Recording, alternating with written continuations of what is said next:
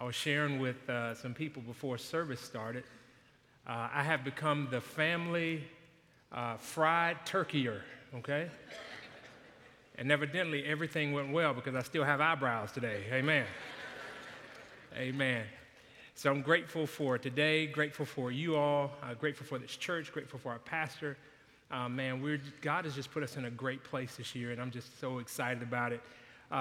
November is one of my best months. It's my birthday. Thank you. Amen. Matter of fact, I have a picture. I usually go places on my birthday and hang out with some of my friends. So I got a picture I want to show y'all of my birthday. Dan, if you can put my birthday picture up there real quick. There you go.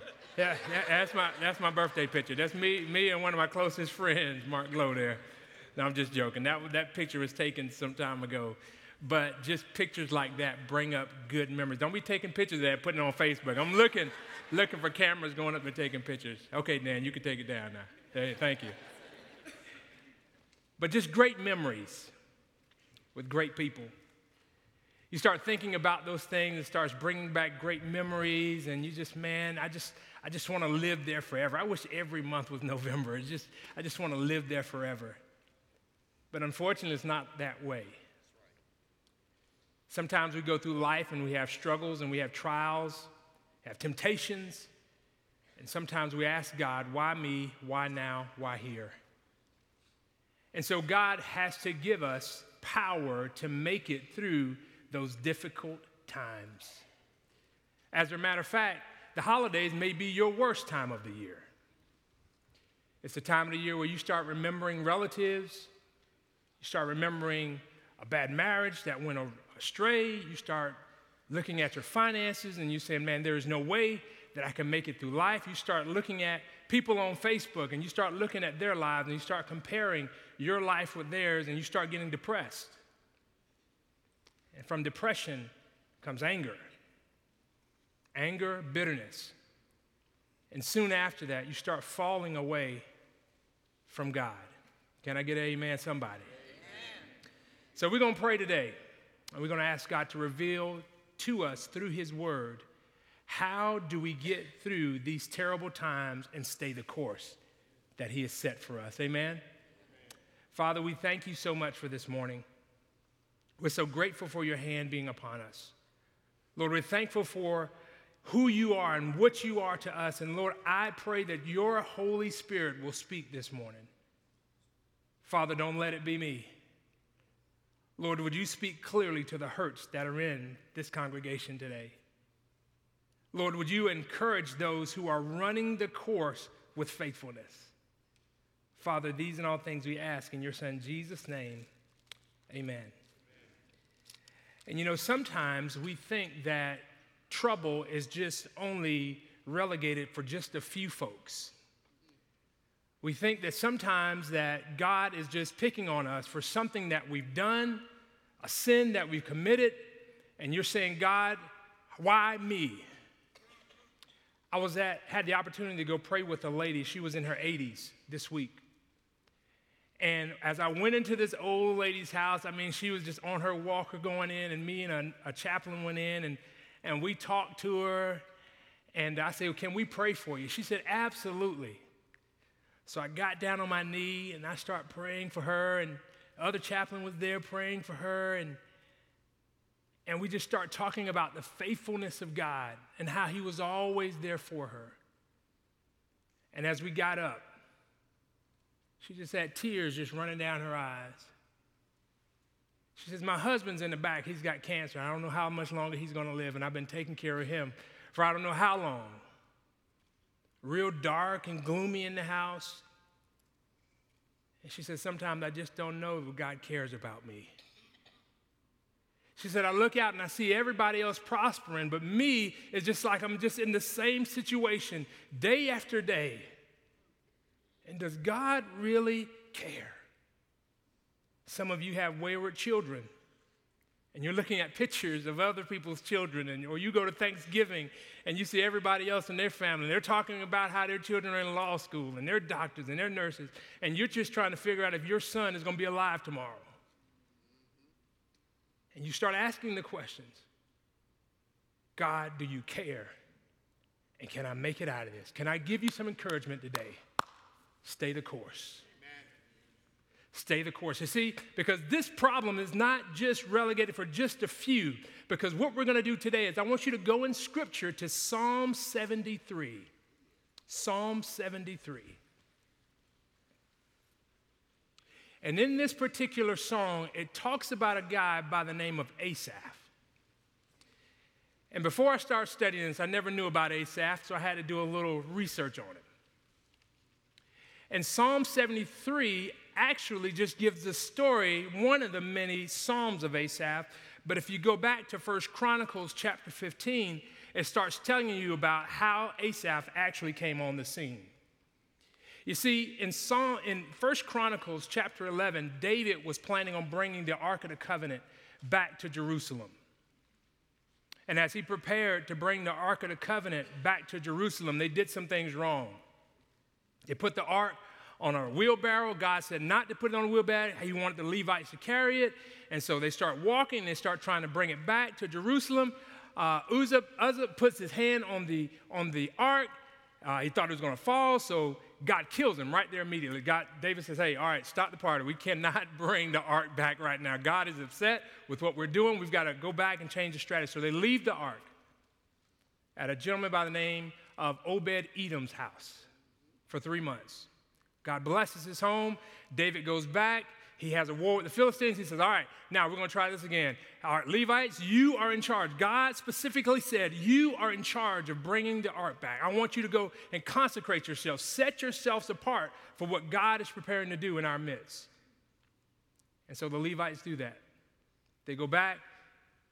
They get ready, they consecrate themselves, they go back and look at the law and say, okay, this is how God says we need to do this. We need to bring it on our shoulders. You know, we need to make sure we obey everything that God is telling us to do. If not, he can kill us out. He'll do it. He just did it to someone. He'll kill us, so we got to make sure we're doing everything that God has told us to do. And as they were doing that, they assigned 3 people to lead worship. In the scripture, it says that they assign Heman, Asaph, and Merari, and Ethan. Well, that's 4, but it's 3. It's Ethan. So he signs those 3 people, and that's where Asaph actually comes on the scene. And he comes in, and he starts giving worship. Can you just imagine just the celebration that they had as they were bringing the Ark of the Covenant from Kiriath Jearim back to Jerusalem? They were celebrating. Matter of fact, the Bible says that David danced so much he even danced out of his clothes. I don't want to see none of that today, but that's what he did. They danced and they celebrated, and Asaph was able to take part in all of this, and so he saw the goodness of God. He was appointed as one of the people who were singing unto God, and it was just a very joyful time. Almost like your Novembers, just joyful times. But at some point between there and Psalm 73, something happens. Let's take a look at the scripture. Psalm 73, chapter 1. And it reads, surely God is good to Israel, to those who are pure in heart. Now I want to stop there. Asaph was in touch with the truth. He was in touch with the truth. He knew God was good to Israel. He said, I've seen God move. I've seen him from the time we took the Ark of the Covenant back to Jerusalem. I've seen God move. I've seen us have victory in battles, and I know he's good. So how does that apply to me today, Pastor Ken? How does that apply to me? You know what? Because sometimes when we get in problems, we start blaming God instead of looking at ourselves. And Asaph says, hey, it's not God. He's been good to me. He's been so good to me, better than I could ever be to myself. God has been good to Israel. He's been good to you too. Amen. That time when you could have been dead. That time when you could have been strung out on drugs, that relationship that you knew you shouldn't have been in, God saved you. He's been good to you. He's been good to all of us. But look at verse 2. He says, but as for me, my foot almost slipped. As for me, my foot almost slipped. You see, I was doing good, but as for me, I almost slipped. I almost fell off the wagon. I knew how good God had been. I knew his promises. I knew how he had took me from one point to the next. But as for me, my foot almost slipped. It almost slipped. Anybody else ever been there? You've seen the goodness of God. You've experienced his love and his kindness. And all of a sudden, you take your focus off of him. And your foot almost slips. Let's see what else he says here in the scripture. It says, my foot almost slipped, came close to stumbling. My steps had almost slipped. And look at what he says. This is why his foot almost came close to stumbling. Look at what it says. He says, for I was envious of the arrogant. I saw, look at that, circle that word, I saw. That means his focus was not on God, it was on other people. Y'all see that? He says, I was envious of the arrogant. I saw the prosperity of the wicked. And point number two, that means that there were some inner struggles. And I'm going to tell you, I'm going to break it down for you because we all have this. What happens is when we take our eyes or our focus off God and we start looking at other people, we start comparing what they have to what we have. He says, God, their prosperity. They're taking their boat and they're going to the lake every weekend, and I'm going to church. They've got money in the bank. They've got 401ks. It just seems like they are never running dry.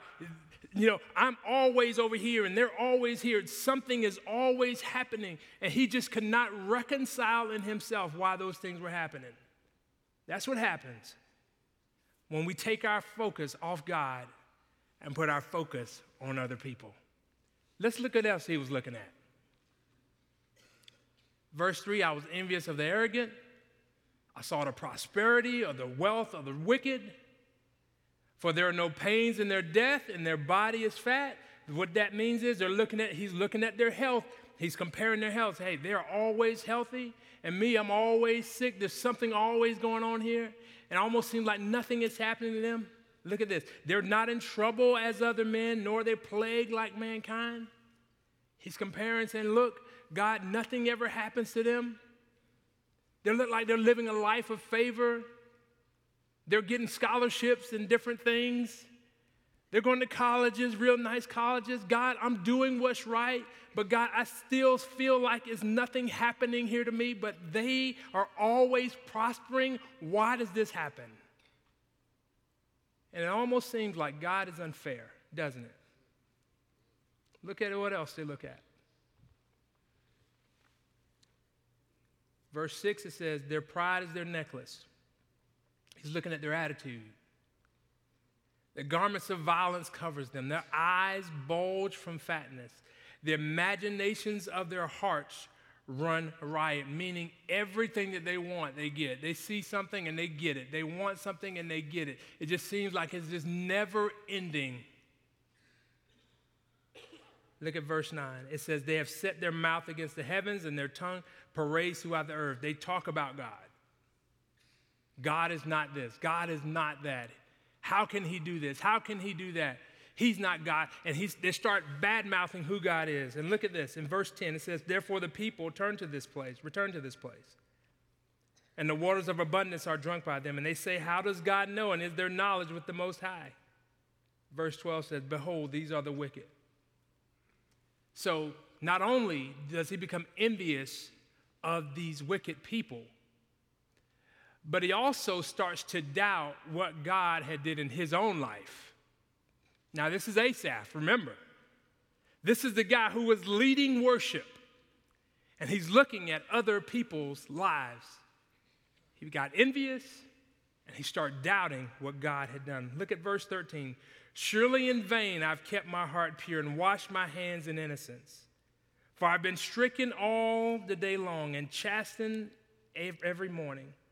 If I had said, I will speak thus, behold, I would have betrayed the children, the generation of thy children, which means that he's saying, look, if I had started talking about this, how fair this was to everybody else, I would have betrayed the children of God. He says, so I can't even say anything. He says, in our situations, he said, there is a time for me to speak and there's a time for me to be quiet. And he said, look, if I start talking about this, I'm going to lead people astray or away from God. And sometimes in our problems, we start talking about stuff and you start pushing people away from the cross. Amen. Yes, we do. So we have to be careful. He recognized this. He says, I can't do that. But listen to how the tide begins to change. In verse 16, when I pondered to understand this, it was troublesome in my sight. I couldn't understand this. I thought about it day after day, time after time. I could not understand why God would do this. Why would God allow people who are not doing good to prosper and for me not to prosper? God, I don't understand. And in verse 17,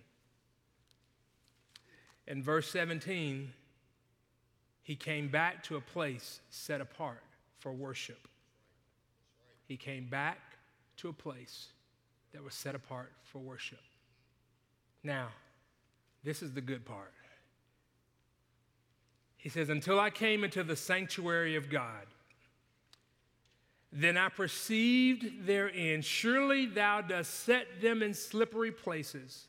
Thou dost cast them down to destruction, how they are destroyed in a moment. They are utterly swept away in sudden terror. Like a dream when one awakes. O Lord, when aroused, thou wilt despise their form. When my heart was embittered, I was pierced within. I was senseless and ignorant. I was like a beast before thee. Nevertheless, I am continually with thee. Do you see that? For thou hast taken hold of my right hand. With thy counsel, thou wilt guide me. And afterwards, receive me to glory. Why do I come to church? Why do I think that the fellowship of the saints is important? It is because when I come to the sanctuary of God, God makes clear to me what his word is. You see, when you miss coming to hear God's word, you are missing out on the blessings of God and understanding who he is. So when I am going through problems and going through issues, it is important for me to go back to or to return to a place of worship. The devil will have you thinking, hey, if you are outside of the fellowship of God, you need to stay away from church. You don't need to go to church. They're going to be looking at you crazy. But God, the Asaph says, when I came back to the sanctuary, I understood. It became clear to me what God was going to do for those who stayed outside of his will. I want to go back just a little bit to verse 23. He says, nevertheless, I'm continually with ye. I'm continually. Every day when I wake up, I need to put my hand back in the Lord's hands. God starts to reveal truth through his word, through worship and prayer, and he continues to guide me by his word. Psalms 23 says, the Lord is my shepherd, and I shall not want. He makes me to lie down in green pastures. He leads me beside the still waters. He restores my soul. He guides me in paths of righteousness for his name's sake. He does those things for me. He does them for me. He does that just for you. If there's been times in your life where you've felt like, God, you've forgotten about me, he has not. He has not forgotten about you. No, he hasn't. He's waiting on you to come back to the sanctuary of God. He's waiting. But it gets better than that. Verse 25. This is what the psalm writer says. He says, who have I in heaven besides you? And besides thee, I desire nothing on earth. My flesh and my heart may fail, but God is the strength of my heart and my portion forever. But behold, those who are far off from thee will perish. Thou hast destroyed all those who are unfaithful to thee.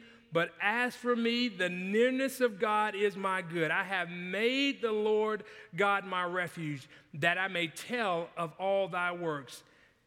When I look at verse 25, not only do I come back to a place set apart for worship, but also I see in the scripture that Asaph realized the treasure in worshiping and trusting the true God. Amen. He realized the treasure in worshiping and trusting the true God. He says, who have I in heaven but you? God, there is nobody else but you. I've gone different places. I've heard different things, but he says, there's no one else but you. Who do I have in heaven but you? When we get to the place in our lives where we say, God, there is nobody else but you. There's nobody greater than you. Nobody. Instead of depending on people and circumstances and things and resources, I'm depending on God, and I'm saying, God, there's no one in heaven besides you. No one who can touch me like you can. There's no one who can comfort me like your word can. God, there is no one who can dry my tears like you can. God, there is nobody who can repair the breach like you can. God, you are my God. There is no one like you. Nobody. You see, when you take your focus off the living God, you start putting your trust in people and things and circumstances, and you base everything off your emotions. And Asaph says, I did that for a little while until I came back into the sanctuary of God. And I realized who he was. He says, my flesh and my heart may fail, but God is the strength of my heart and my portion forever. For behold, those who are far from me or thee will perish. Thou hast destroyed all those who are unfaithful to thee. And 28 is really where I want to hang my hat. Go ahead and put a little star by that. Verse 28.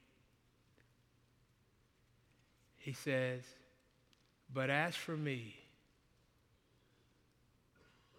the nearness of God was my good.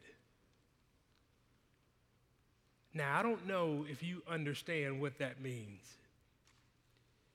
Asaph, in his history, said, I've seen everything. I've experienced the best. I saw the Ark of the Covenant come back. I have experienced all those things. He says, but as for me, the nearness of God is my good. He says that the closer I get to God, the better I am. He says, the closer I get to him, the more I read his word, the more I pray, the more I speak his name, the closer I am to him. And the closer I am to him, the better I feel. I don't know where you are today, but you may be sitting in here today and you're saying, man, I'm just having a day in the dumps. But God says, get close to me. Amen. Get close. Amen. It's like Asaph said, he says, the nearness of God is my good. He said, there is no greater place to be than close to God. Amen. Many of you are here and you're playing outside the fringes. And God is calling you to come back. He's saying, stop playing with church. Stop playing with your life. I want you to come back. Asaph said, the nearness of God is my good. There's no greater place to be than in the presence of God. There's no more joyful place than to be in the presence of God. That's right. While you're at home and you're crying and you're trying to figure out how to make it through life, how do I get past this one more hurdle? Or how do I get past these difficult points in my life? God is telling you today, the nearness will be good for you. The nearness will be good for you. Well, Pastor Ken, how do I get near to God? First, I come to him. That's the first step. I have to come to him. I surrender my life to him. And that word surrendered means I am giving him complete and full control of my life. And when I give him full control of my life, I submit myself to his will, which means I do whatever he tells me to do. I keep my ears open. I keep my word open. I continue to pray and I seek the Lord because I only do what he tells me to do. Nearness of God is for your good. Amen. You're asking the question, how do I stay the course? How do I do that? Asaph sums it up. He said, if you want to stay the course, he says, I make the Lord God my refuge. I make him the place where I go and hide. And then the last sentence in that particular verse, he said, and it's not for me. I don't want to get well just for me. He says, I want to get well so that I may tell of all thy works. I want to tell everybody else about how good you've been, how faithful you've been. So as I close, for believers, if you're in here today and you're a believer, and you're figuring out how do I trust God through troubled times and how do I stay the course, you need to come back to a place of worship. You've probably been away for a long time. And God is saying, come back. He said, you have experienced what my presence have felt like. You read my word, but for some reason, you slipped and you fell. And God is calling you today. He's saying, come back. Come back to a place of worship. The second thing, once you get back, I realize that there is a treasure in serving and worshiping God. I have to realize that. And then I continue to put my faith and my trust in him. One of the things that I tell people all the time, faith is not faith until it's tested. Faith is not faith until it's tested. In other words, you can tell me you got faith all you want, but until you walk through something and keep your hand in God's hand, you understand how strong your faith really is. Amen. So as we close today, I want to invite you. First, we're going to pray. Maybe throughout this message, you saw yourself and you say, you know what, Pastor Ken? I almost slipped. And when you read the scripture this morning, God spoke to me and told me that I need to get back in right relationship and fellowship with him. So we're going to pray. I'm going to ask the Lord, we're going to ask the Lord to speak to our hearts this morning. Father, I thank you so much for this morning. God, I thank you for your word. I thank you because just like Asaph, I almost slipped until I came into the sanctuary of God and I heard your word being spoken. I heard of your faithfulness, God. I saw your promises, God, in your word. And God, you showed me that the nearness of God is my good. Not for my own self, so that I may tell others about you.